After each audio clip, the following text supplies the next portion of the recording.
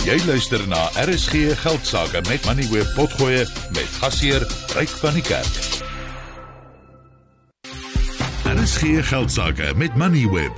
Elke weeksaand tussen 6 en 7. Die petrochemiese reus Sasol het vandag tussentydse se winssyfers vir die laaste helfte van verlede jaar aangekondig. Die omset was 9% laer op 136 miljard rand. Die wesensverdienste val met 34% tot 12,8 miljard rand. Die direksie het 'n dividend van R2 per aandeel verklaar en dit is wesenlik laer as die R7 per aandeel wat in die ooreenstemmende tyd in 2022 betaal is. Die groep se skuld het effens tot 123 miljard rand gedaal, maar rentebetalings was omtrent 30% hoër. Fleetwood Grobler is Sasol se uitvoerende hoof. Hy is op die lyn. Fleetwood, baie welkom by die program. Dit was duidelik 'n moeilike tydperk. Watter winde het teen julle gewaai? Ja, goeienaand Ryk en luisteraars. So ek dink die situasie waarin ons in bevind is daar sekere winde wat van voor af waai wat ons moet in ag neem. As ek kyk na ons verskillende besigheidssegmente, het ons gesien dat alhoewel ons volumes verhoog het in meeste van hierdie segmente, was daar prysdruk in baie wat dit heeltemal in terme van die volume groei afgesit het, wat ons wel in hierdie verminderde verdienste situasie gebring het. So kan ek van die voorbeelde noem, byvoorbeeld in ons mynbou, alhoewel ons 16% meer steenkool uitgevoer het, was die prysdruk 59% laer. In ons chemiese besigheid in Afrika het ons 'n 3% volume verbetering gesien, maar ons prys mandjie van produkte was omtrent 21% laer. In die VSA was die chemikalie volume uitset 12% hoër, maar die prysdruk van 28% het ons werklik teruggesit met die finale marges wat ons wel gesien het. In Eurasië het ons 'n 4% daling in volumes gehad, hoofsaaklik as gevolg van aanvraag vermindering, maar daar was ook 'n prysdruk van 23%. Nou as jy al hierdie pryswinde van vooraf in ag neem, is dit die laagste wat ons die chemiese siklus nog ooit gesien het in terme van die prys wat gerealiseer het op produkte, en dit is een van die groot goed wat ons moet afsit teen ons kosteverminderingsprogram, ons kapitaalspandering en dies meer wat ons moes op fokus. En ek dink op die areas wat ons wel beheer, dit wil sê volumes, as daar 'n aanvraag is, en ons kostes, daar dink ek het ons redelik gepresteer, maar ons moet nog meer doen. So op bedryfsvlak het dit eintlik baie goed gegaan. Die negatiewe aspekte was dinge buite julle beheer, soos die kommoditeitspryse en veral die verkoopspryse van chemikalieë. Ja, ek moet sê, dis nie net die makro wat teen ons is nie. Daar was sekere areas waar ons nog nie heeltemal op alle silinders vuur nie, soos byvoorbeeld ons steenkoolproduktiwiteit, daar kan ons verbeter. Dit is in ons beheer in terme van die koste wat dit nou op hierdie oomblik verg om addisionele steenkool in te koop versus ons self te produseer, en dit is areas wat ons self op moet verbeter.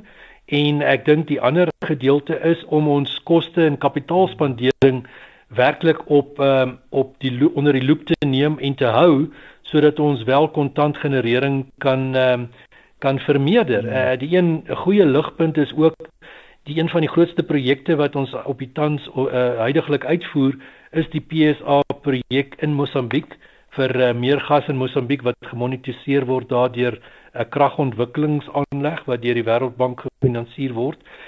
En daar sekere van hierdie gas wat ook dan na Suid-Afrika kan vloei. Maar die goeie nuus is die 760 miljoen dollar projek is tans binne kostes en binne skedules. So hierdie is die grootste projek na ons Lake Charles projek wat 'n paar biljoen dollar gekos het, of miljard dollar.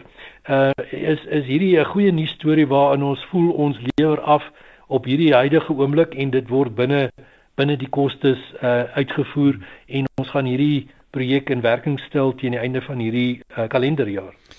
Jy het nou vroeër verwys na kapitaalbesteding wat jy dalk onder die loep moet plaas weens hierdie faktore wat jy nou uitgewys het, maar Sasol is die naas grootste vrysteller van kweekhuisgasse in Suid-Afrika en daar's baie druk op Sasol om dit te verminder.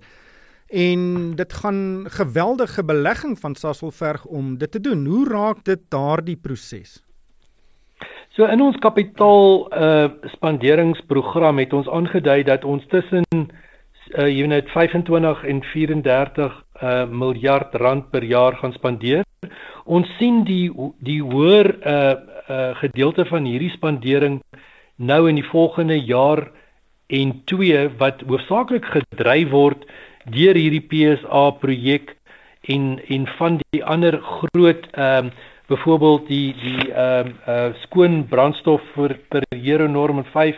Daardie is groot kapitaalspanderings gedeeltes wat nou uitspeel, maar die koolstofvermindering, intensiteit afname, kweekhuisgasverminderingsplanne en die kapitaal wat ons daar moet spandeer, gaan ook in hierdie range wat ons gegee het inpas.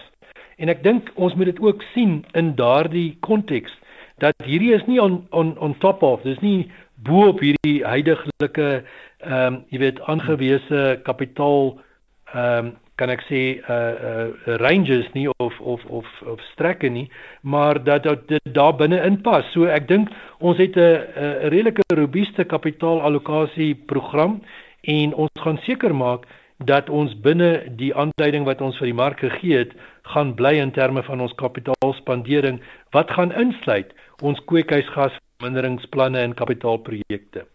Die hele aandeelprys is ook onder geweldige druk. Dit het die afgelope 6 maande met 40% geval. En hoe dink jy moet aandeelhouers kyk van wat daar aangaan? Ek sien julle prys-verdienste-verhouding is ook onder 3, wat dit die aandeelprys baie goedkoop maak.